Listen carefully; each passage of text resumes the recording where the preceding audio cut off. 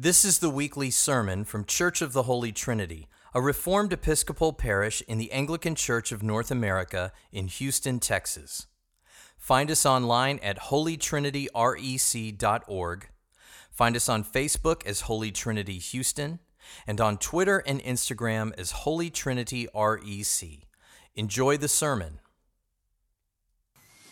For as often as you eat this bread and drink the cup, you proclaim the Lord's death until he comes.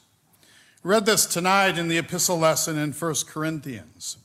And as our collect prayer for this evening stated, the Lord's Supper also serves as a holy mystery.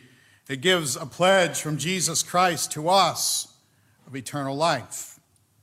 Not only is the Holy Supper commanded, it is also deeply encouraging to us to assure us by way of reminder that Jesus has secured our eternal life in his work to do this for us through a reminder in the sacrament he gave us and commanded us to continue. We, in obedience to partake, proclaim his death until his return. The Holy Communion is an act of proclaiming the gospel by our obedience to participate. This evening, let us reflect on this beautiful gift God has given us in the Lord's Supper for us to be nourished and to thrive in him. On two occasions in the epistle tonight, once upon receiving the bread and another in receiving the wine, Paul quoted Jesus to say, basically, to do this in remembrance of me. This remembrance is key to the Christian life.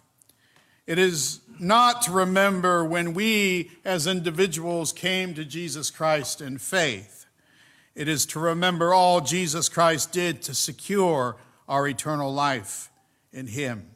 Yes, much of what Jesus did for us is forever connected for us in a most personal manner by remembering our own conversions and when we came to Christ.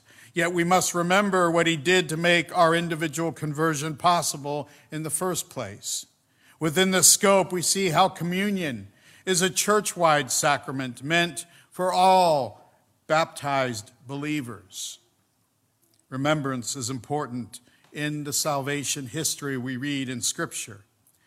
The Bible is always calling us to remember or recall what God did in the past to save his people from slavery and sin. In the book of Exodus, the Passover meal was first instituted when the angel of death passed over all the Hebrew homes in Egypt. And it was meant for God's people to remember the great salvation he enacted on their behalf.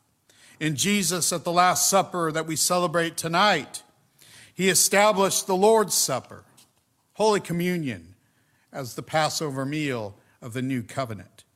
Jesus in the Gospels calls us to the simple faith of the child. And such we can listen to the words of the institution of our Lord with great joy and encouragement. His body was given in death to save our bodies from eternal death, promising us upon his return to raise us up in glorified bodies. Another important element of remembering is how it is a call to our duty to live as becomes the servants of Jesus Christ. Scripture is full of examples of how our faith is not just what we believe in our hearts, but our allegiance of our very lives to serve Jesus Christ as his faithful soldiers unto our earthly lives have ended. This remembrance aspect comes into focus towards our duty in this part of our post-communion prayers. And we most humbly beseech thee, O Heavenly Father, so to assist us with thy grace that we may continue in that holy fellowship and to do all such good works as thou hast prepared for us to walk in. Wars in the past, in our own history, where horrific losses and battles occurred, were used to remember, to help the remnant to victory. Cries in our own history, such as "Remember the Alamo" or "Remember Goliad," were used in the Texas War of Independence to focus the men to eventually prevail. As Christians, though, on a more heightened level in the spiritual warfare we wage on all fronts in prayer and confronting sin with the gospel, God has given us the Lord's Supper, as a perpetual memorial to remember the great and final victory of Jesus by his death and resurrection to defeat sin and death. Our coming to the altar of the Lord's table is not a mere passing, sappy thought in the heart where we feel good. No, it's a remembrance that renews our call to the action of living in Jesus Christ and he in us to continue the good fight as his servants.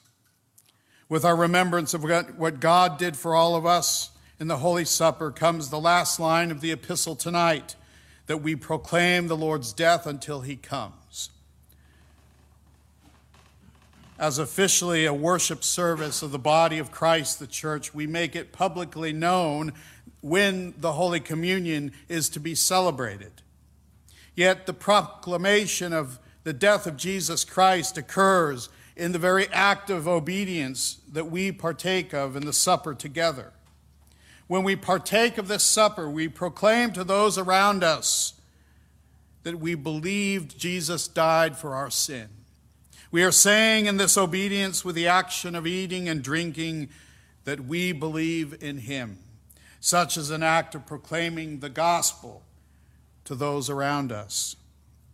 Part of this proclamation is until he comes again, as we profess in the creeds to judge the living and the dead. The Lord's Supper is a necessity to the Christian life.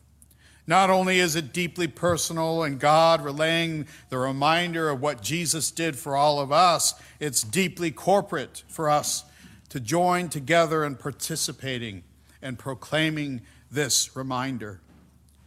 Too often, though, we think that once we've done something important, we've done it all and no longer need to continue. Yet in so much of the Christian faith, repetition is a must. We forget things easily.